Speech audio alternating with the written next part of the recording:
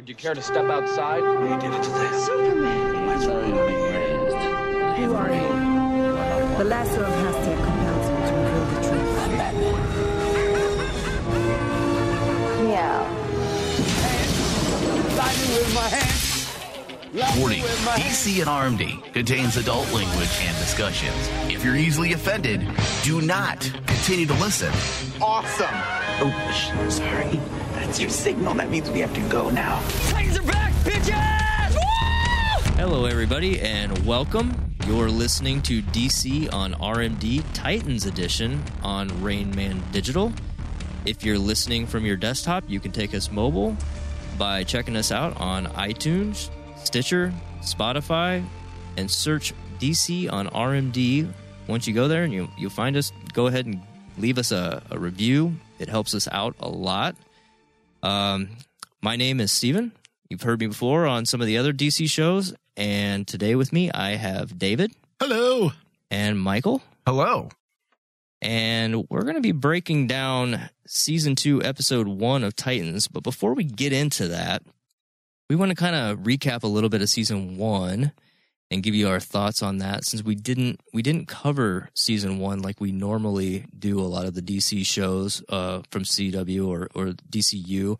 And that was because we weren't sure really if it was going to be something that went anywhere. We were late to the party. We were a little late to the party. I think we were cautiously optimistic, I would like to say. Well, they didn't help themselves initially when they first unveiled Titans, and that initial negative reaction where people were like going, what the hell are we looking at? That first Comic-Con trailer was awful. Yeah, it was awful. I think people were turned off. A lot of people were turned off with the fuck Batman. Yeah. I think that's a fair statement, yeah. Well, a lot of people were saying, the Batman stuff, the stuff they did with Gar and Corey and stuff like that. There was a lot of negativity that just came out of the floodgates first. Yeah, and unfortunately, with the way the trailer was cut, some things were wildly taken out of context. Yes. And if you sit down and watch it, you will probably be pleasantly surprised and happy with what you get. Yes. How much business do you think they lost off that trailer? Because they lost a lot. Oh, yeah. Yeah. Whoever cut that trailer probably should be removed off marketing duty. I'm a hardcore Titans fan, and like a lot of me and my friends love the Titans, and we were like going, this isn't our Titans. It just felt like they were trying too hard to be risque. Yeah. And edgy. Yeah. And it's like they're missing the point of what made the Titans great. Yeah. But that said, we all sat down and we gave it a shot. And I don't know about you guys. I mean, obviously you watched it all, but it only took me maybe the first 20, 30 minutes of episode 1. I'm like, I dig it. I'm in. Yeah.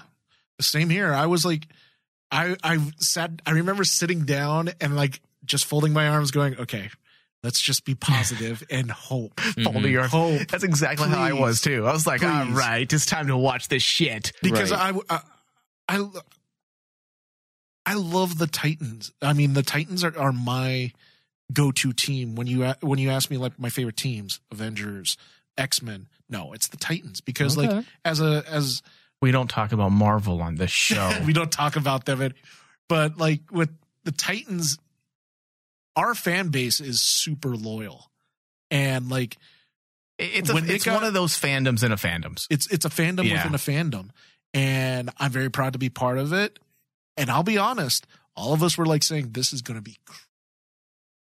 But what sold me on those initial 15, 20 minutes or whatever, even less than, was that opening scene or shot in the circus tent, the mood that was set in that first episode. Yes. And I wow. It's all about those personal stories that basically mean everything to those characters. And in a way, us as readers grew up with them, watching them go through that. And like when they opened up with that, I was like going, okay, you got me here. So I understand where we're going. You're trying to tell us a really deep, involving story about Robin. A personal story. A personal story. And I think that's also what immediately drew me in, because the moment they set the tone, like you were saying, Steve, I was like, okay, I see what you're doing here. This is going to be character driven. Yes. This isn't about how many F-bombs we can drop and how many throats we can cut because we can get away with it on this new streaming service. No, it was about character. And they used the dark themes and the graphic violence and even the curse words. They used it in a way that helped expand the story and explain where our characters were at that moment in the story. And that's why all of that stuff worked, because I'm not one of those advocates, and I say this a lot, I'm not one of those advocates that need graphic violence and cursing. And I'm okay with it if it's rated R, if it's PG-13, or if it's PG, as long as it fits with the story and whatever you're doing, the content you're using, whether it be mature or lighthearted, as long as it's used to expand on the characters and break out a decent story. That's what matters. Drive the narrative. Yes. And I think in this case in particular with specific characters, like I'll use Jason as an example, it works greatly for him. Absolutely. And so I'm with you, Mike. You know, you look at something like Sin City, you have to have that feel and that grit and the language and the vibe, or you wouldn't have Sin City. Mm-hmm. And so I think when you have a trailer cut so awkwardly, it kind of puts people off and they go, well, this isn't what I am accustomed. This isn't what? This isn't Titans. But then when you see it in context, you go, this is where he's at mentally, emotionally, psychologically as a character. Yes. And then you go, I get it. And that's what the whole thing about like the old Titan comics were. The old Teen Titans was like, they focused a lot on interpersonal relationships like that would mean something to that character that grows him. He doesn't start off as Nightwing. He starts off as Robin and becomes Nightwing. Mm-hmm. And there's a reason why he becomes Nightwing. It's not like, hey, yes, it was originally done to sell more comics. You know, how much more life can we get out of Dick Grayson and the Robin character? Well, we've done all the stories we can with Robin. What's next? Yes, there's a money, a monetization reason behind it, but at least they also gave it a good reason in terms of story as well. Yeah. And honestly, I love the character of Nightwing. They did him more justice than anything I've ever seen in season 1 as a show or any character I've ever seen. Because like one thing that I love that they elaborated on was the problem between Robin and Batman when Robin initially leaves. In the comics, it's always been alluded that, well, he wanted to get out of Bruce's shadow, yada, yada, yada, whatever. And that was it. They never really delved into it. And then like that first episode, I'm like going, they're delving into one of the greatest mysteries as a Titans fan you wanted to know. Or even as a Batman fan. Or as a Batman fan is like, okay, why the heck did Dick Grayson choose to become Nightwing? Mm-hmm. And they explained it. And they explained it. Yep. And they explained it over time. And yeah. I think the only place, I mean, I'm sure if you went really deep into some ethers of the comic lore, you'd find more to it. But where I've seen it really done well personally was in the Arkham games. I felt like they really, in the dialogue and you got that sense. You got that sense. But Titans, I really appreciated Titans the first season because they just said, we're not going to allude to it. We're going to say this is it for verbatim. This is why he leaves. This is the main problem. It's more about it's more than just I want to escape the shadow of Batman. Right. There's some baggage. There's some baggage. Yes, thank you, Steve, for saying baggage, because there's so many people who are misinterpreting season 1. And even when they're saying it and giving it a positive spin in the reviews leading into the second season, I've seen a lot more blog headlines pop up that this season promises not to have such an angsty Dick Grayson. I'm like, he wasn't angsty. No, he wasn't angsty. He was a man that was struggling with his identity. Mm-hmm. He was a man that was struggling with his own moral compass. Yes. He was a man that wasn't built like Batman. Mm-hmm. The whole point behind his story in the first season was he isn't Bruce Wayne. He can't continue down this route because he would become something evil, not Batman. Batman wasn't the evil, creature in the night. It was the idea of what he would become if he continued to follow Batman. Yes. That was the entire point. And yet people were saying, oh, he's angsty Dick Grayson, teen angst. Like, no, that's not what it was at all. They completely missed the point of the amazing psychological dissection of Dick Grayson. And that's the key right there that I think that season 1 and even into season 2, which the way I kind of broke down the episode drills in on some specific scene or series of scenes. It's Batman's always been about the psychology and everything around Batman's all the characters, all the villains, everything is a psychological fragmentation of some kind. And they really played that up in this series, in this show so far, and really honed that in around Dick and all that baggage he's carrying and how Batman amplified and bestowed baggage on him that he's struggling to come to terms with. Well, the thing I really enjoyed was the fact that they took an idea that a lot of comic book fans and a lot of comic book writers associate with Batman is like the damage that he reflects on his rogues gallery, right? Yeah. No one ever talks about, well, Batman as a person, what about the people that, not just his rogues gallery, but the people that he cares about, his family, they still get affected. Mm-hmm. You know, Alfred's not just a butler that just stands there and, would you like tea, sir? Right. No, you have to expect a person that's actually seeing that is going to be just as damaged. And then when they did it with Dick Grayson in season 1, I applauded them. I was like going, okay, he's not, as Mike put it, like angsty. I hated when a lot of people said, oh, he just looks so angsty. No, that's not angst. Think about it. If you were a child and you just were trained by an adult who basically took you under his wing as an adopted father to beat the shit out of people, you'd be kind of twisted also. It would take a toll. It would take a toll on you. I think I'd dig it. And I like the fact that Mike brought the moral compass issue because that was that's why he thing. chose to kill Batman at the end of the first season. People completely missed the point. It was a great way to just, add, a definite conclusion. Like, yeah, this is what the story's been about. Mm-hmm. Agreed. So as we go into season 2 here, what do you have expectations? And if so, are you moderating them, keeping them kind of close to the vest, or are they as wild and as they were with Swamp Thing? I was going into season 2, like going, okay, let's just, we enjoyed season 1 because we tailored our expectations. But this freaking episode, just like said, nah, we have our expectations now blown out of the water because number one, you're dealing with arguably one of the greatest Teen Titans storylines ever, especially when you unveil the special character in the very end. Mm-hmm. I'm sorry. The story of the Judas Contract is so important to Titans and the fact that they're going to touch on it. I'm like going, yes, because it fits so perfectly what we got in season 1. Because like, you want to question people's morals and everything. Oh, that storyline just blew the roof off of the Teen Titan team because that's where Robin became Nightwing. That's why Robin became Nightwing. Yep. And so to that end, I had read, and I didn't put it in the notes, but I'd stumbled upon an article that I read the other day, and they had mentioned where there had been kind of Swamp Thing all over again, where there was supposed to have been more episodes to season 1. Yeah.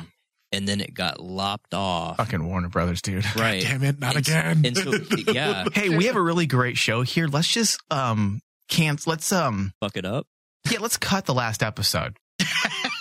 What the fuck? And so I guess from a cliffhanger perspective, they had a really, really good one from season 1 where you're going, oh, wow. Yeah. But then when we get into this first episode of season 2, it very much felt kind of out of place and felt like, wait, was this the last episode from season 1? It does, doesn't it?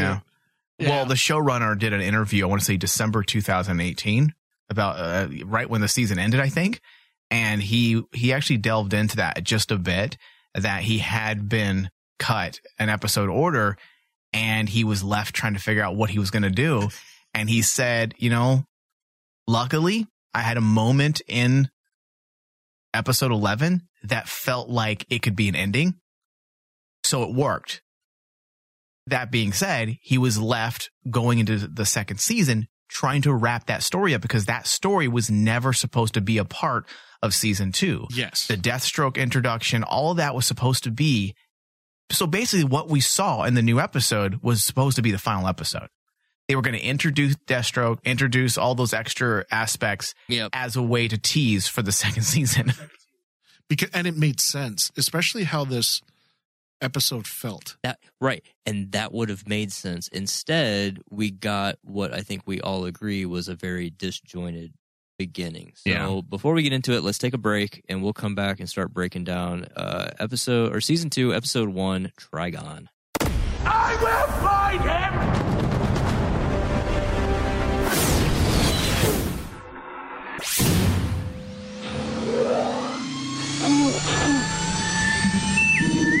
This is Star Wars from the Bacta Tank exclusive. That thing's operational. And that all comes down to Bob Iger's desire to burn things down the moment it doesn't turn out exactly how he wants it. Yeah. Hold on, I got actual footage of him burning down Galaxy's Edge. This is him. Oh, wow. Yeah. And he didn't care that people were there, too. He's like, you guys failed me! This is actual footage of him burning down Galaxy's Edge because where did he get the flamethrower? Real live footage of Bob Iger burning down Galaxy's Edge because it didn't live up to his expectations. He did it to the Star Wars movies. He's Solo didn't make as much money. Burn it down! Burn it down! Burn it down! What about our other standalone movies? Burn them down! Burn them down! Remove all budget! All budget is gone now. Where's Kathleen Kennedy? Burn her too! Put her on a stake! Burn the witch! Burn the witch! Take two! My thoughts and prayers. Search Bacta Tank. That is to your favorites. Thank you, and we will see you very soon. What are you looking at, nerd? Huh? I thought I was looking at my mother's old douchebag, but that's in Ohio. Geek Out Saturday. I've never been a fan of Superman because I was never a fan of that overpowered character. Oh, well, I'll shoot you then. Nope, I'm bulletproof. Well, then I'll cut you. Can't. You don't need an entire 3-episode arc to give characters closure. There's little things that they're doing to give us that finale-ishness. That's not even a word, but I just made it. That's so cool, like just to get that insight. And I think that's what makes this movie special for me. Right. Is that we have the Batman I grew up with, the Joker I grew up with. We shot him when we go to cons because he will chase after actors. Like, no, not if you're representing the show. If you're representing the show, do not chase after these people, please. Exactly. Catch up on your favorite Rain Man digital geek shows every Saturday. DC on CW, Bacta Tank, Weird West Radio, The Crossroads, and more. Geek Out Saturday on Rain Man Channel 001. Listen from the Rain Man digital app or tune in. Just search RM Channel 001. The Rain Man Show. The Rain Man Show. Least entertaining, you know, like a guy gets a horse. What are you on about, Tony? A guy being dragged by rope by a white, not drag. A black guy being pulled. No, not pulled. This is a black guy tied by ropes. Yes. Being led by a horse and a white man on that horse with a cowboy hat. I think it it's not entertaining. No, I think it would have been less are making it entertaining. It would have been less offensive if the black individual was on a horse and riding side by side. You can say that. Like, that's not the problem. No, you know, like they'll be riding side by side like what did he Lone say? Ranger Black and Tonto. individual. You want him to be a black Tonto. No, you just side by the Lone Ranger. Side by side with the guy. You know, side by side, equal. This is arm in arm. You know, like brothers. Oh my God. This Thomas, perfect example of a racist because he thinks he's fixing it. Yes. No, it's okay. By making him like, listen, no, let's make it better. We'll put him on a horse and he'll be a sidekick to a white man. Still not equal. For more Rain Man, visit RainManShow.com.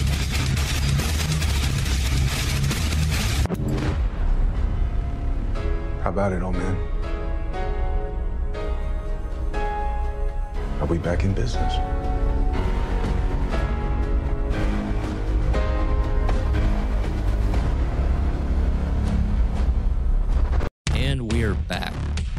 break down Trigon, Season 2, Episode 1. I got a big bunch of copy here that I put in. That was kind of a show description, but it kind of gives away the farm, so I'm not gonna read it. But this episode was directed by Carol Banker and written by, I don't even know how to say this name, but it's Akiva Goldsman. That's correct. Okay. And Jeff Johns and Greg Walker. And there's parts of it where I felt like you could get that sense of Jeff's work. Oh yeah, kind of peeking absolutely. in there, which isn't a bad thing. He knows all these characters quite well. But this episode, it picks up right where we left off from season 1, immediately drops you in. And as we were saying before the break, that is good, but also kind of really weird and bad because I didn't know where the fuck I was. And if you're going to go watch this, I would encourage you to don't just watch the recap.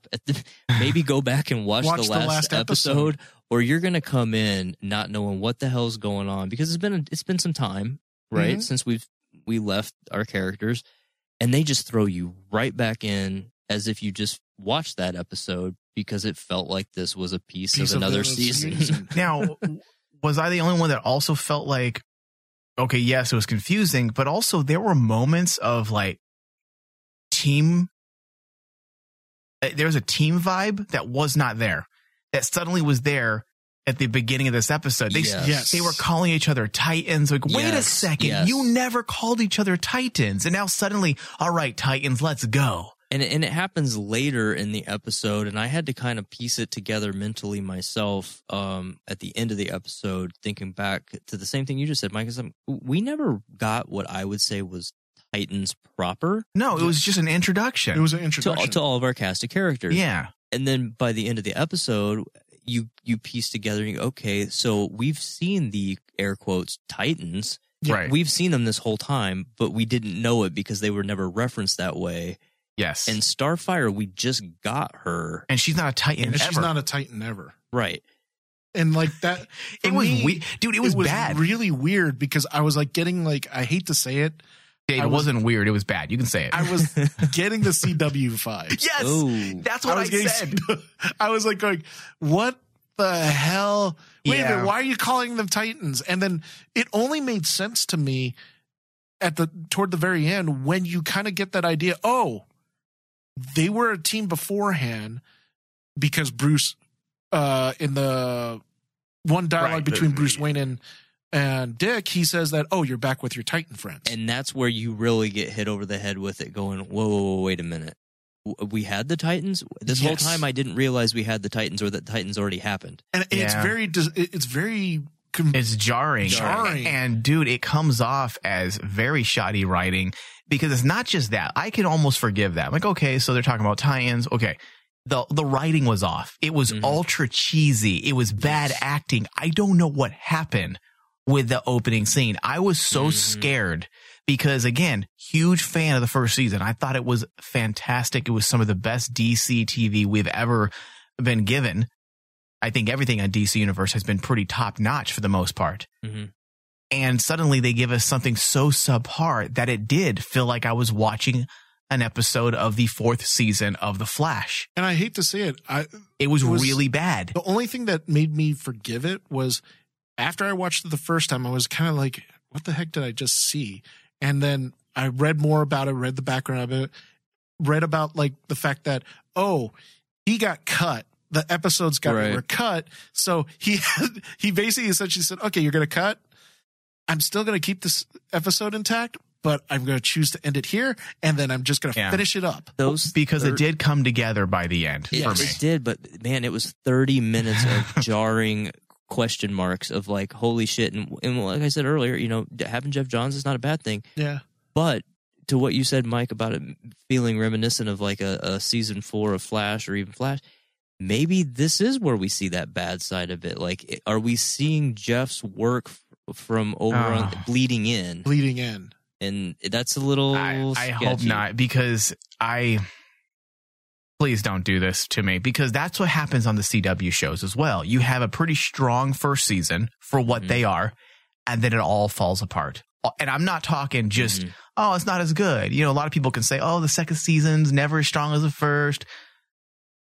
is not just not as strong as the first season, they become awful shows. Yes. Awful and sometimes unwatchable. But that being said, they also can go in waves where you'll have a couple, one or two really good ones. And you're like, maybe they're back on track. And then they take a left turn. You're like, we're going into the ghetto. This is scary. But that's why I said is like after that, I basically said, okay, what we saw in the first 30 minutes was the true ending of season 1. Yeah, so opinion, did Akiva Goldsman write because I already know his work. He's an amazing writer. So did he write the second half? I think it was like that. It's a completely different vibe. It goes from a D grade to an A+. I mean, even the vibe, the aura, the atmosphere, everything changes. A lot. It feels like a different show. It feels like it did in the first season. Because it returns to what it should be about. It's about these characters. Yeah, it was so weird. And what's weird about that, so hang in there, guys, as you watch it, get pushed through that 30 minutes, because there is a payoff. But just know that you're going to be uncomfortable. But when we start off, we got. It sounds like you're convincing your girlfriend to like give up the booty, like it's anal night. You're like, all right, you know what? It's going to hurt a little bit. But if you just get past the tip, just stick with it. Just stick with it. You'll become numb and you won't feel anything. Right? Yeah. Awful. But we get in there. We get in there hard, and Dick's under Trigon's awful spell, which I had completely forgotten about. Honestly, yeah. Even with the recap. And everybody shows up as Team Titans that we didn't know we had. Yeah, exactly. And everybody's trying to get into the house, which again, I didn't remember there being a force field bubble. I did remember that. Yeah. And they all start trying to get in, but we get that little nugget that Bruce is off traveling with the Justice League, as if we're going to see the Justice League, which we're not. No. So I like. There's a part of me that I like when they make those nods, because it from a fandom perspective, it's like, oh, we're here. But then at the same time, I also don't want you to say it because I know I'm not going to get it. So it ends the tease. It basically is like saying, yes, they are here, but they're not going to be seen. It's very reminiscent when they did that of Doom Patrol, when they constantly reference the Justice League to Cyborg. Yeah, I feel a little differently about it. The reason why I'm okay with it, and maybe it's because I've watched all the CW shows, and with CW, until recently, I call what they did and do a tease. They allude to things without saying it, there's Easter eggs. Yes, at least here they're not fucking around. They're like, hey, Justice League is here, Batman exists, Superman exists. You may not see them, but guess what? They're here. And they even make a joke at the end of the episode where Dick, makes a comment. I think it was to Gar that they're gonna go, or he asked, "Are we gonna go see Bruce?" He said, "No, Superman." He's like, "Really? No, that's not happening." See, I think it opens up your world a bit better and a bit. Okay. It allows you to open up the world a little more and not have to pretend something doesn't exist. When we know it does, you can't really do that with a show like Titans. And I remember that was the discussion Bobby and I had when they first announced Titans. I'm like, well, you can't pretend Batman doesn't exist if you're dealing with Titans. You just can't. You can't. And at least we get to see Bruce. And I like the casting that they did here. I really like the casting. I'm all about it. He's a good actor. Yeah. But when you see him with Dick, and he's an older looking fella anyways, I didn't feel that their age matched up the way that I had in my mind's eye. He felt more like we were getting Dark Knight Returns Bruce, just a lot less beefy. And he felt more honest. He felt a little bit more Alfredish. I got that vibe too. I get that. I think it comes off though. I think the Robin character comes off younger than he is. He's in his 30s. No shit. Yeah. He's supposed to be, and Bruce Wayne, and the actor that plays Bruce Wayne, I believe is in his mid to late 50s. Wow. Then he looks a little bit. It's not the age; it's the mileage. Yeah, it's the mileage, and that's. The thing that I was like telling myself is, okay, this is a much older Bruce Wayne, and I like the fact that they did that, because one of the things that always bothered me in comics is like, well, Dick Grayson ages, Batman Jason ages, Damian ages. No. You look at Bruce, he's still in his 30s. Yeah. Well, when you got that kind of money, you can have all the plastic surgery and all the fitness and nutrition routines and yeah, and it's like, but if they were to do that in like a TV show, I think then you would be treading on like CW, because I would expect that in CW. He was born in 1961. Oh, really? Yeah. Oh, wow. Okay. And they look like they aged him because he has blonde hair. Okay. Actually, no, I did hear that in the behind the scenes, they wanted to age him because they had to do like what's the term, Mike? Is it rotoscoping? I don't know. But like they had to actually age him up because they wanted to show that Batman's been around for a while. Yeah. Well, rotoscoping where you cut the people out. Well, he was cutting out his youngness. They're rotoscoping out his youngness. So stupid. I really dig it, having this older Bruce Wayne. And I know it seems to be split right down the middle, even on social media. No one's talking trash about it, but they're saying, I don't know, he's really a lot older than I would have thought or hoped he would be. But I feel like we need to give it a chance, because I think it's going to end up working out great. And the reason why I'm so psyched about this is because, being an older fan of Batman, I have read various stories where we do in fact get an old Bruce Wayne. Even Batman Beyond. One of my favorite part about Batman Beyond is that we get to see an older much wiser Bruce Wayne. And that was the reason why I liked Zack Snyder's vision as well, because he gave us an older Bruce Wayne, an older Batman. But the thing is that it's destined to fail when you're coming at it from the cinema side. The reason why is because when you're dealing with tentpole movies like DC films are, you can't have an old lead.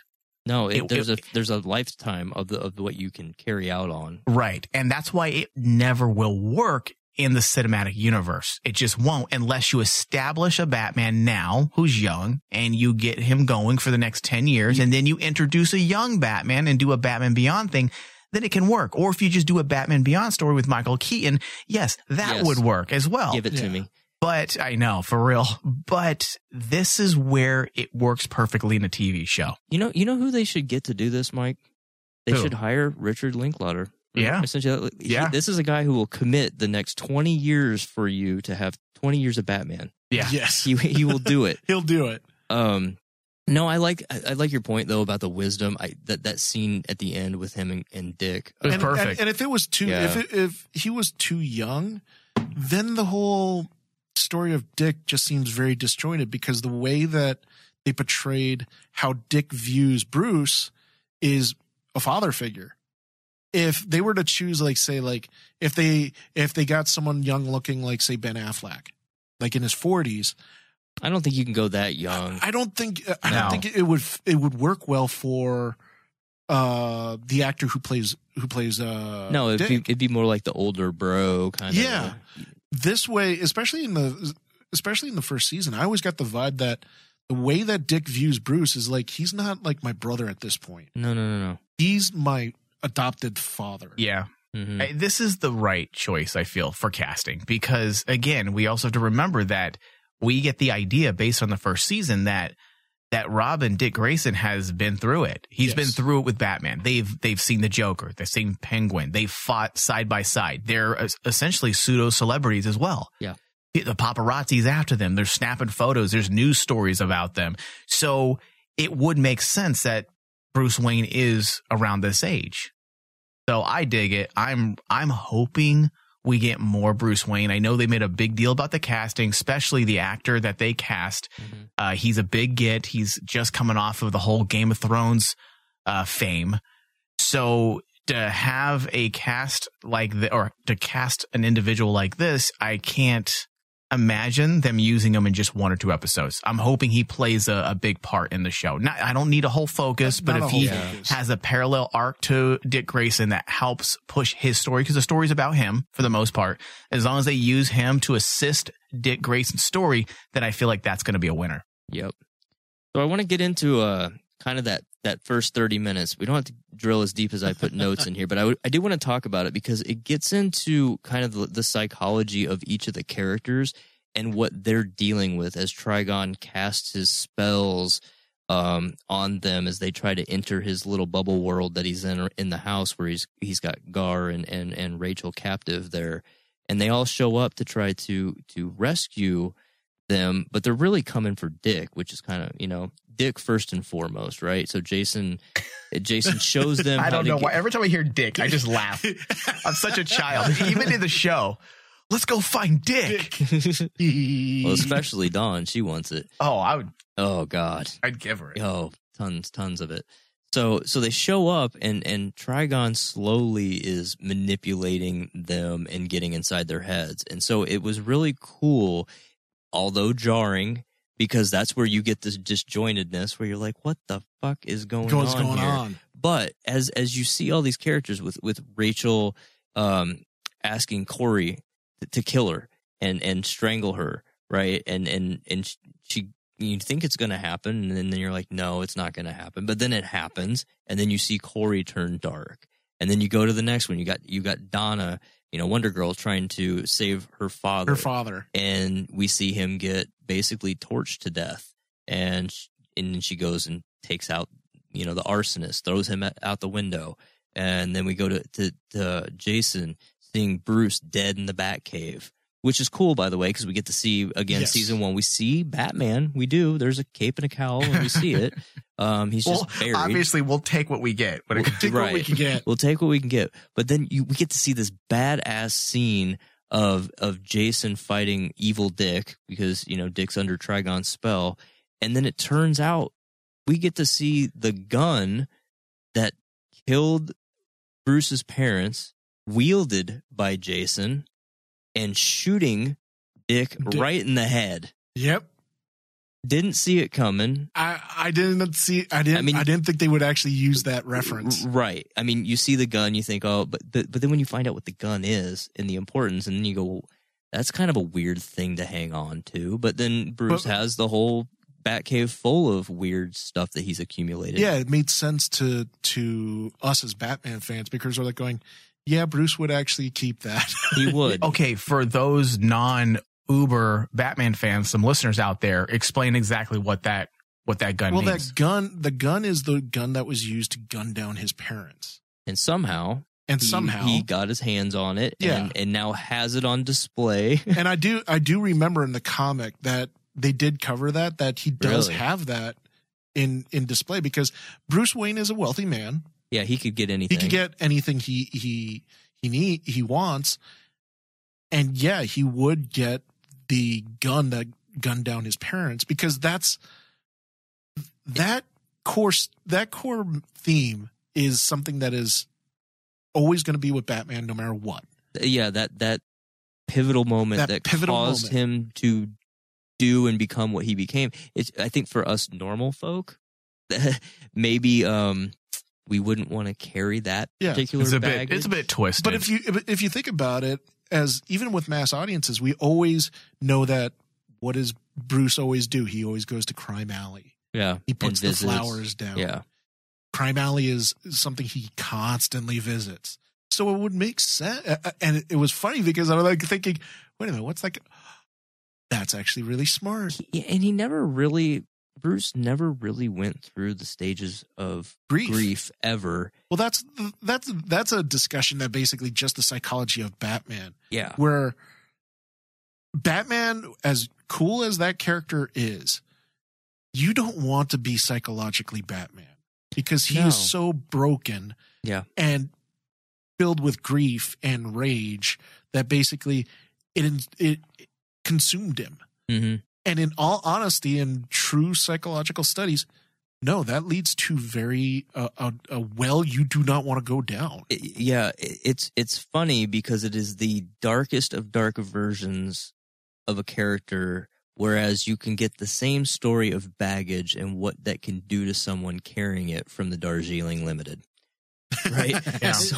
So the point is, don't carry the baggage and put that shit down. Well, that's the difference, and that's why I felt like that whole scene was fantastic. Even last year, because the difference, to go right along with what you two are saying, is Batman's a man that never really truly dealt with his baggage. He learned how to manage it. Mm-hmm. He didn't actually suppress it. Whereas, what's the difference with Robin that we're seeing? Robin, Dick Grayson, is not just managing it. He's trying to work through it and deal with it. And that's why he had to leave Bruce Wayne. Yes. So it's a beautiful contrast between the two. It really is, because he picked up all those bad traits, and he kind of references it. He picked up those bad traits of how to suppress it and just push it down and never work through it or deal with it.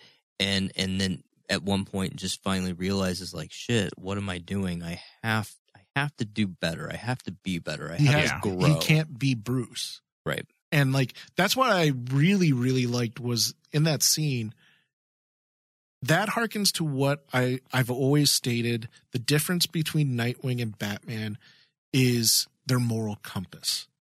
Nightwing is a character that's supposed to be hopeful. You know, he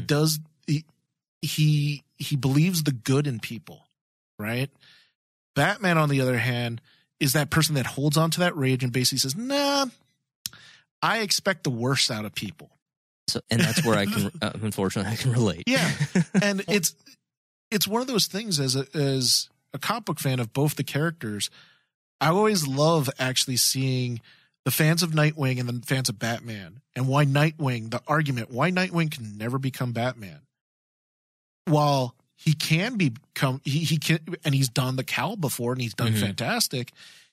That whole story about Nightwing taking the cowl. He can't take that mantle. He can't take that mantle. Well, it would also, if he did, it would also take away from one of Batman's accomplishments, which was to rescue Dick Grayson. Not help him become him. And that was something that's also been covered in various comic books when they're dealing with Robin and Batman and the psychology of the two. You know, one was born of darkness and the night, and one can be born of light and be of hope. And that's why it makes the relationship between Dick and Bruce that special. A lot of people always make fun of it, but in actuality, it's one of those comic book relationships that stands the test of time. It really does. Because no matter what, Dick will always be Bruce's adopted son. But the amazing thing was, by Dick going past that grief, he went from being his son to being his brother to being his equal. And then being his accomplishment. If you look at comics in general, there's not many character arcs that you could point to say, damn, that's a really cool and positive character arc. That's a positive way of looking at it, to go past and actually becoming your parents' equal, becoming that person that basically that person looks at and says, we're just like each other at this point. Arguably not even equal, but surpassing him and becoming greater than what you started out as. You know, it's an interesting arc. Do you think there is anything we can glean from the fact that everybody chose a dark path? All of the Titans. Yeah, and that's what I wanted to point out, because the darkest, I thought the darkest, you know, you could argue Jason shooting Dick in the face is pretty dark, but for me the darkest one was Hank, you know, ordering up, you know, delivery of H to the front door. Yep. And then getting Dawn to inject it. And why I think that's dark is, one, we knew Hank was dealing with some painkillers and demons and whatnot in season 1. But what we really see there is Dawn's hell, her personal hell of her codependency with Hank. And we saw that a lot in season 1. She was constantly dealing with that with him. She could be codependent. It's okay. And I'll be honest, with me, for sure. The two characters of Hawk and Dove, I was scratching my head. Why are they throwing these characters in? But in all honesty, since season 1 and even the first episode of season 2, Hawk and Dove is actually one of the most interesting relationships, because it asks the question about codependency. It does, and it's interesting too, because you had the love triangle where she was once with Dick, and he clearly knows he screwed that relationship up. Dick does, but then Hank has all these resentments towards their relationship. as any new boyfriend would have for the old boyfriend in most situations, I think. Mm-hmm. And so it creates this weird love triangle that we see play out quite a bit in season 1, and they deal with it a lot. But then to kind of mirror that back in this season, and you're still dealing with her codependency, and she doesn't know how to grapple with it, but in this weird dark vision, if you will, to then inject herself. God, it was very weird. But back to what you were saying, Mike, just the whole 30 minutes of this dark vision. and do you think those opening 30 minutes are done, and that was just the way to end season 1? Or do you think it's going to be dual purpose? Do you think there's something we can derive from their choices that will come back as a way to foreshadow, I guess, events? Do you think it'll be relevant later in the season? Because there were some dark choices. Mm-hmm. Oh, man, that's a tough one. Part of me feels like in order to get into what has now been set up for season 2 and the main villain and the story arc, you almost have to let this go, or you're going to have too much stuff going on. Yeah. But like the choice of Starfire and her whole mission and purpose was was done, right? Well, but it was to kill Rachel. Yeah. And then to your point, it's done because she didn't do it. But does she now have to come back and do something to make up for that? Or and what's her purpose? Why is she going to stay on the planet now? Why be here? Yeah. And with Donna, Donna gave somebody her car. Isn't she going to want her car back? Like, what the fuck? Well, that's why she's the only one I'm not. She's the only one I'm not very drawn to yet. Really? Yeah, I don't know why. Maybe she came in a little too late in the season last year. I think she came in too late. Do you think that's what it was, Dave? I think she came in not just too late, but it felt a little abrupt and forced. And I don't feel like you always have to give setup for every character. And there is a way to look back and kind of not foreshadow, but backshadow. Yeah. But with her in particular, it was just a really odd play. And Hawk and Dove, again, it felt kind of odd a little bit at times because we never got to see Titans 1. Titans 1.0. We didn't see that, but it keeps getting alluded to. And I think that's what, especially when you think about it, they didn't get knocked out of their personal hell. Like, they didn't conquer their personal hell. They didn't. They got released from their personal hell because Trigon got defeated by Rachel. Yes. By Raven. Right, Dave. And that's why I'm wondering if we still need to work through these. I believe you do. I think you do, and I think that's why Starfire in particular will have to come back. I don't know how you bring back. Well, I guess with Donna or Hawk or Dove, I mean, any of those three could always have to come back to help contribute and save the day. But especially since we know who the big bad is, and there's a history there. Yeah. At least that's what we're being led to believe. It might have to take the older Titans to come in because the new Titans they're not trained yet. They're not ready for the task at hand. When they introduced Deathstroke, I knew that basically, okay, the older Titans will have to come back because there's a reason why Deathstroke wants to kill all of them. Yeah. There's a reason. Spoilers, David. Yeah. Spoilers. And, I'm sorry, from that scene when he opens up and basically they talk about, I had to clean off the blood splatter off of it, and I couldn't explain to the dry cleaner, so I had to kill them. And I'm going, what the fuck? I know we only saw a few moments, but I think got a lot out of those. But you know moments. what? Just the way they built it up and everything that went with it, the music. But it was a completely different shift, right? My God, it was so jarring. So different. It was jarring, but it felt like it, like you said, Mike, was written by a completely different person. It felt like it was directed by a completely different director. It felt like everything felt like it was produced by a different studio. Correct. Or like it was a completely different show that just got merged into another show. And hopefully it stays this way for the rest of the season. Yes, because this felt more of how I felt about the first episode of the first season. Yep. And that's where, man, if that would have been how if they could have opened up season 2 with that scene. Well, not just with that scene, but with Jason jumping in front of that camera. Like, you could have picked up season 2 at that point. Yes. Of Jason jumping in front of the camera. He's so well written. And screaming, "Titans are back, baby!" Bitches, Titans are back, bitches! In front of a live studio audience, and then cut to Deathstroke. And oh my god, awesome. that gave me such comic book chills, because I'm like going, no spoilers, David. Don't make Deathstroke angry. Not if you're a Titan. I dig don't it. Don't make him angry. I dig it. How do you guys feel about the actor cast as Deathstroke? So I didn't look into this. So here's my thought, Mike. So I'm sitting there watching it, and he's got his like gruff beard on, and he's shaving and whatnot. And I didn't look into the casting. I'm trying to go into some of this stuff a little bit blind, so that I don't get, especially after the casting of Bruce, I don't want to be tainted or biased. And it took me a second, but it didn't take me too long to realize who that actor was.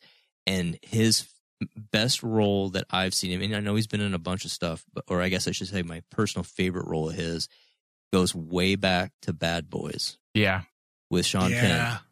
That is such a good goddamn movie, and anytime it's on TV, I don't care how many times I've seen it, I will stop what I'm doing and I will watch that movie. It's so good. He's a good actor. You know what? He's been in a lot of things throughout the years, a lot of high-profile TV series, a lot of films, and dude, I think this might be his biggest high-profile casting. I mean, he's playing Slade Wilson. Yeah. That's a career changer. How do you think that happens? Someone finally realizes that they're managing gold. Like, hey guys, you remember S.I. What's his name? S.I. I think it's S.A. You guys remember we managed S.A. Morales? Who? That guy that we've had on our management. We've been managing him for like 40 years. He's been like in CSI and random stuff. How about we put him in for the role for Slade Wilson? You guys want to try, see if we can get that for him? Sure. Because it seems out of nowhere, out of left field. I cannot recall. I mean, I know I've seen him in bit parts, and he was on like one of those investigative TV shows, the crime shows. NCIS. Yeah, and so How to Get Away with Murder, Chicago PD, Ozark. He played Dell. He was very intimidating in that show. The drug Jason Bateman. Yes. Okay, so that was the last one I saw him in. You're right. Criminal Minds. From Dusk Till Dawn, the series. He played a big part in that. The Brink, Criminal Minds, The Cleaners, Jarhead, Fairly Legal. Some of these are shitty. Yeah. But they're good paychecks and big network shows. So this guy's been around forever. And that was everything I just read off was just from 2012 until now. That's great. So, yeah, so he's been working. He's getting a steady paycheck, but he's not getting his comeuppance. I think this will be it. I think this is it. I think this is it. Because just in those opening seconds, when he's looking at himself in the mirror, I'm like, dude, this guy has it. Dude. And then once he shaved, he looked like Deathstroke. Well, dude, when they walk into that room and you see his costume and the score was on point. Yeah. I got chills. I'm not a huge Slade Wilson fan. I like him, but if they're able to evoke those types of emotions in me on a character that I'm not 100% all about, right, that's a win. So, and I personally really enjoyed what they did on Arrow with him. I thought they did a really good job, personally. Now, visually, when they brought on the dude from True Blood and they cast him for the film that we never ever will see, he looked good. Yeah. But it didn't feel right. It didn't feel right. Well, we also only had him for a few We only had him moments, for a few minutes, but it didn't feel right because, again, maybe it was because of those few moments, but there was no proper setup. It just felt weird. And it felt right to me, too, because, like, I was watching this and I'm like going, I can see him squaring up against Bruce Wayne because both actors did phenomenal to me. And they fit the characters and they fit that universe. Notice the age as well. Right. He's an older gentleman, just like Bruce Wayne. And I'm like going, this is perfect casting. Dude, this was absolute perfect casting in this episode.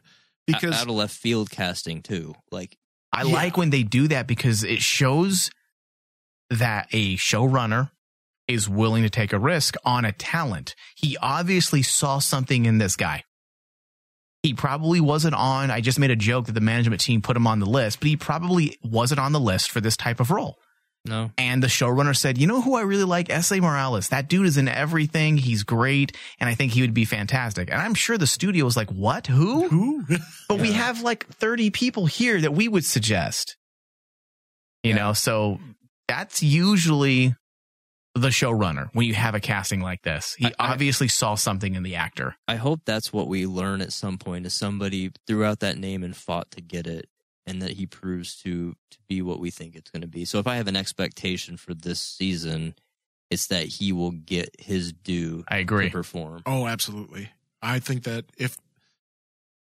as soon as I saw that entire scene, I'm like going, okay, they just sold me on season 2. And I need to watch season 2 now. And it set our tone. It set the tone. And I like that. Yeah. But what I didn't care for, beyond the jarringness of that 30 minutes, was how we ended that entire hell scene of all these people's demons, where Raven, we know she's powerful, but we never, I don't feel, got the sense of how powerful, and she never learned about her powers deeply enough to know how powerful she is. She didn't even know who she was or what she was. Yeah. And then she kills Trigon. Yeah. Like, well, air quotes kills, because we don't know. Maybe he could come back, but I sure felt like he disintegrated. I think he got banished. Well, that's what the but thing how I would got. she know how to do that? Yeah, I agree, Steve. Like, No, but I I'm agree going to with try to forget the last 30 minutes or the first 30 minutes. I'm going to pretend they didn't Swamp Thing us because that's what they did. They did, in fact, Swamp Thing us. But in this, dude, I don't know what the fuck happened. The difference between this and Swamp Thing was, we all know that this had to be the ending of season 1. Yes, Dave. Them defeating We Trigon. know that, but David, we know that because we went and read the articles, or we perused the areas where this would come up, and we would care to read it. Average Joe TV watcher. Sure, yeah, that's the tough part, because it's kind of like they can fix it though. They can fix it. They can't. Well, nothing will ever be able to fix the shitty writing, but they'll be able to explain things if they don't just drop the problems that these characters have, because the problems that each one of these characters had was such a big part of their characterization and their development for the first season, and it felt like it was over. First 30 minutes, it felt like it brought all those problems to an end because everybody was working together, teamwork, we're going to go do this. And then even the way this episode ended, it was like, all right, we're okay. We're all okay. And I feel like that's a bad choice. And I'm hoping they're not listening to the naysayers, because social media, even though for the most part this show has been reviewed favorably, there has been a loud minority. They've been saying that they're tired of the turmoil and the angsty vibe of all of these characters. Let's get past this. Let's have a good time. This is Teen Titans. And I'm hoping they ignore them, because if they want feel good, happy-go-lucky, tune into the CW every night at 7. Yes. Go see that. Because the DC universe has a distinct style, and they're telling grounded, reality-based stories in a fictitious setting. And that's what I want. Right. But I do like that Dick picked up the kids in the kid wagon. And talked to Bruce, and Bruce, I want to know, and I'm sure we'll find out. Bruce said under one condition. I have to know what that condition is. Don't say that and not tell me. Yeah, that was because it was like, I'm like, okay, they could do the easy route and basically say, well, the condition was he has to take Jason. But that's that's too kind of what freaking easy. I didn't even think of that. That's way too easy. His condition was, all right, I'll set you guys up, but you have to introduce me to that Starfire lady. I heard she's pretty steamy. Chocolate. Because that whole scene with him and Bruce was cool. I'll say it right now. That was my favorite moment, besides the Deathstroke stuff, was Bruce Wayne. It was really, really well written and acted. And the way that Bruce, he did carry that wisdom. He was very reserved, but he listened. And that's not in past incarnations of Bruce with any of the Robins. Yeah. He didn't listen. He didn't listen. And this was a moment where he sat back and listened to what his adopted child was telling him. He truly and genuinely listened. Do you think that's a statement they're making purposely, showing the audience that this is an aged Bruce Wayne? This is not just he's not older just because he looks older. He's also wiser. He's matured. Yeah. Well, it also makes sense, especially when you take into account all the other series, because we all know that Titans ties into the other series. How the Justice League is viewed at this point. I mean, you remember Mike in Doom Patrol. The whole thing with Cyborg, the way they portrayed the Justice League was they are gods among us. You know, they're the A team. You don't mess with them. They've been through it all. They've gone and dealt with people like, maybe Darkseid and Joker and all of them. And when you're dealing with the characters like the Titans, and especially like with characters out of sorts like the Doom Patrol, they're like going, no, when that character shows up, he's a grizzled veteran at that point. Yeah. And that's the vibe I got when Bruce sat down. And I did really like the fact that you got to see almost like a softer version of Bruce, because even in the comics, I don't think of the version of the comics would ever sit down and listen to Dick Grayson. No, I don't think he wouldn't. but it's interesting because I didn't think for a second, and I'm glad you mentioned it because now it gives me stuff to ponder. I didn't think that his request would have been to take Jason. I was thinking it first because he mentioned that, Jason is rougher around the edges and he needs sanding. No, it makes perfect sense. And we know that we're not going to get sanding of Jason. If they use that as the ability to set up what we know happens with Jason, oh my God. God. We get that in season 3 or season 4, I'll drop my pants and jerk off right there on the spot.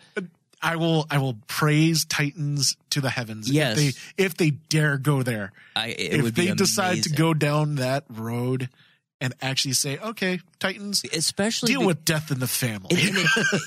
Yes, and it would be so brilliant because even if you didn't, so here's more of my expectations, DC, DCU, or I guess I should say Warner Brothers because they're the ones that fuck it up.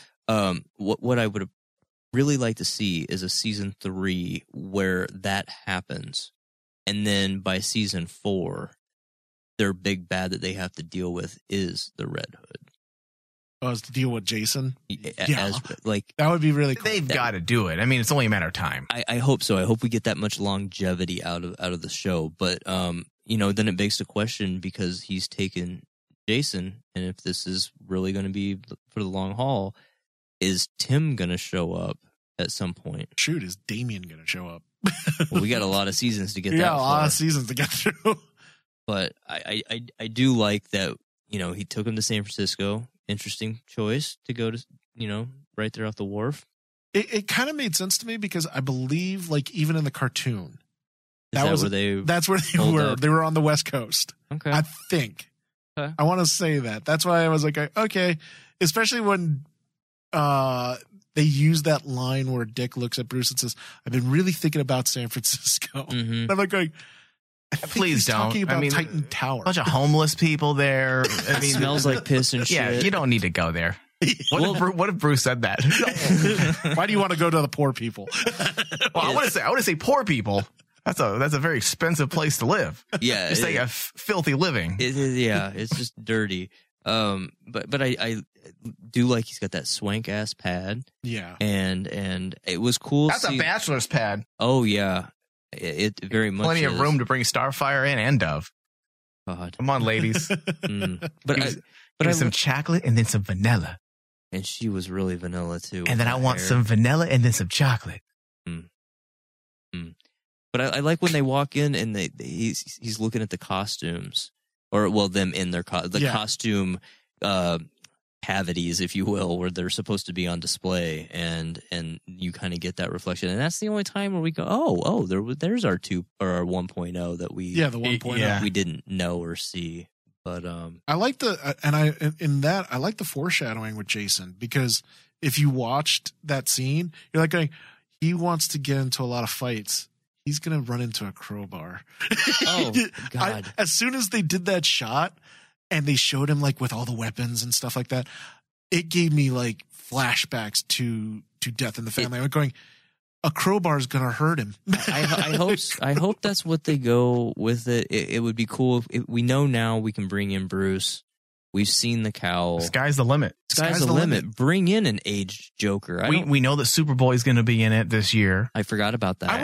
We know that Crypto is going to be in it this year. Were you guys surprised that nothing?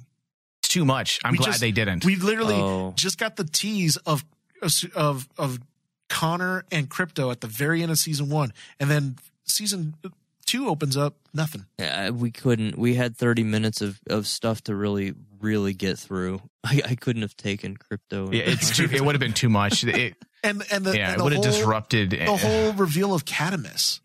I was like going, nothing of Catamus. Yeah, Deathstroke though.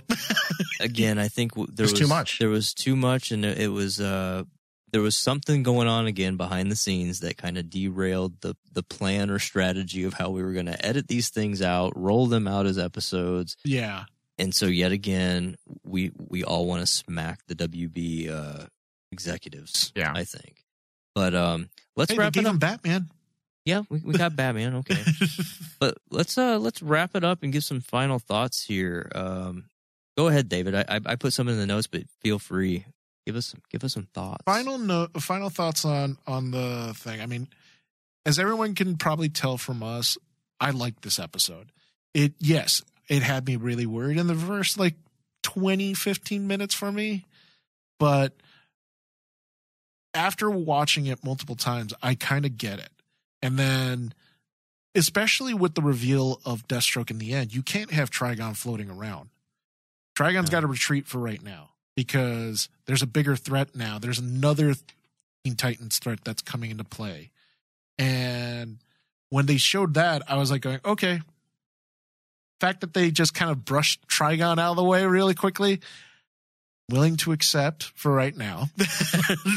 But that has to, just like what we alluded to, that still has to play into this next season because we've just saw the darker half of all these characters. And the strength of Teen Titans just in general as kind of like a comic book franchise is they focus on very personal storytelling for each of these characters, and that's why those characters are so personal to a lot of fans because we get to see them go down these really dark paths that no one ever thought comic books could ever be taken. Visually, I have nothing exactly wrong with everything visually. I liked everything visually except I have to say Trigon up to a point. I don't know if you guys felt it, but it started off so cool, and I was like going, "Okay, they got the eyes right. The horns, the transformation was cool. Awesome." And then when you get outside, it's like maybe I'm just spoiled from Swamp Thing. Maybe, but that Titans managed to hide a lot of the visual effects, the lower budget, through a lot of darker cinematography last season, and they chose to have Trigon walk out in the middle of broad daylight. And when you're dealing with light and CGI, it's a lot harder to color grade and blend the CGI into a scene so that it looks more natural. Unless you're throwing, Marvel money at it, yeah. You got what we got. Especially when you get to a scene that basically should be really, when you think about it, really cheesy, where he rips Raven's heart out. That was cool. But why was it cool? Because it was in the dark, and we didn't see, if you saw that in the light, it might look a little cheesy. Everything in the house looked fine because they were doing a lot of trick shots. They were showing things at the edge of the frame. They had some blurred moments where they were choosing to mess with the lens. And then they had a lot of deep focuses and rack focuses while he was walking, and it helped sell the whole entire scene in terms of how you should feel. It was a great way to help the audience understand what was going on in there. It was chaotic. But yeah, I do agree. Once he stepped outside, I'm like, it wasn't awful. It just looked more like something you'd see on Legends of Tomorrow. opposed to Sci-Fi Channel. Sci-Fi Channel. It looked so. I put in the notes. It looked chintzy to me. It looked. Oh, thank God! So I'm not the only one. No, it looked cheap. The eyes, details were correct, really cool, but the execution, yikes! But besides that, honestly, I really like the visual effects. I love the cinematography, all the tricks, like what Mike was talking about. It was so fun just watching them. Okay, how are they going to do this? Oh yeah, you can simply do that if you're into cinematography.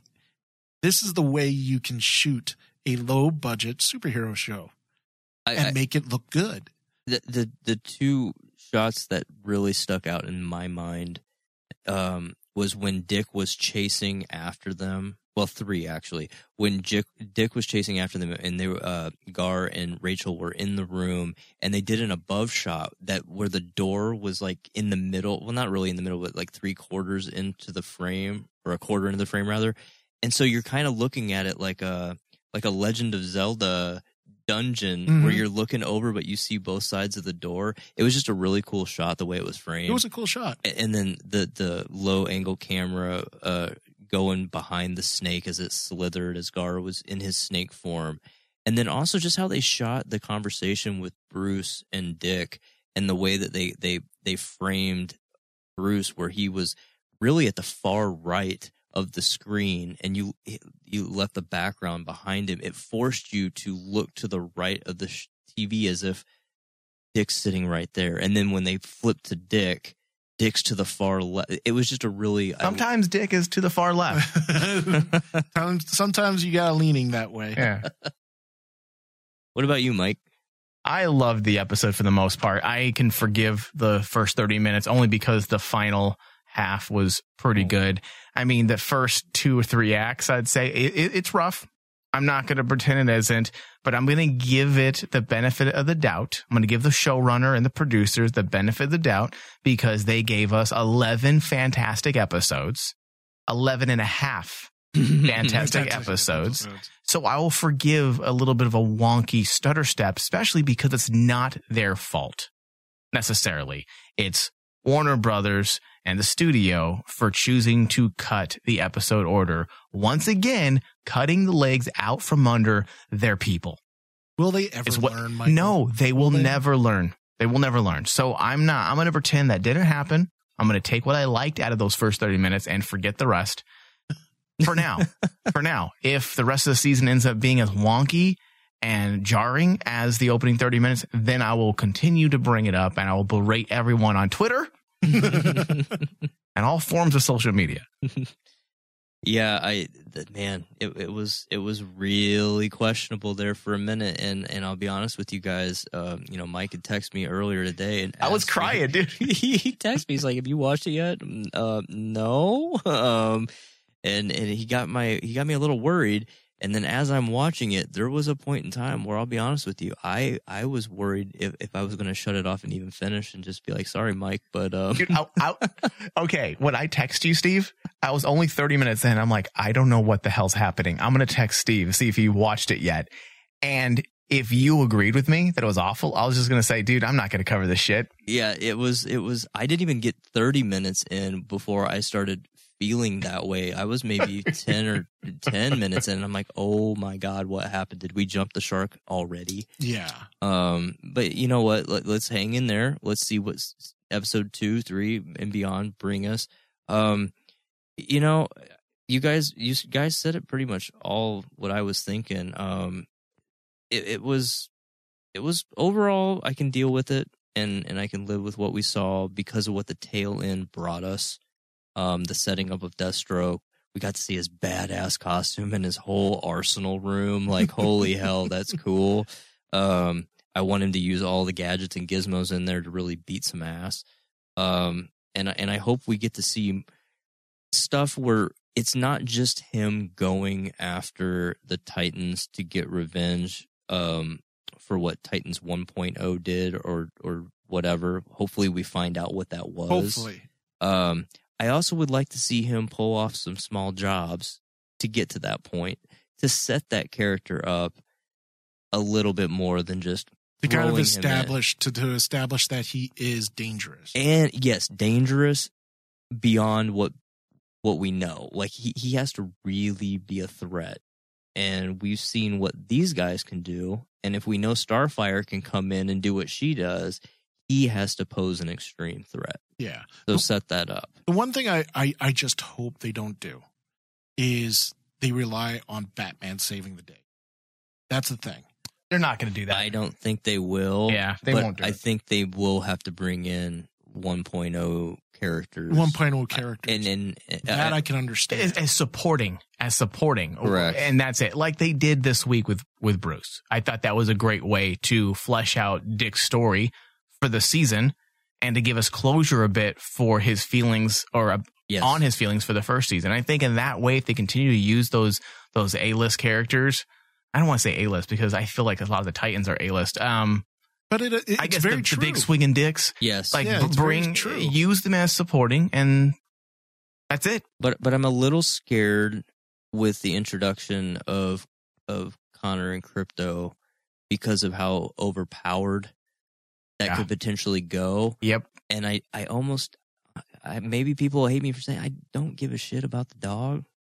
I don't. I don't either. I'm sorry, but like I don't know a Superman fan that truly does, dude. Why would you bring that in? It's cheesy as fuck. Because dude. it's part one of the that things, character's mythos, especially Connor. I don't care. I'm a big Superman fan, and anytime Superman's flying and Crypto's flying next to him, I'm like, this is stupid.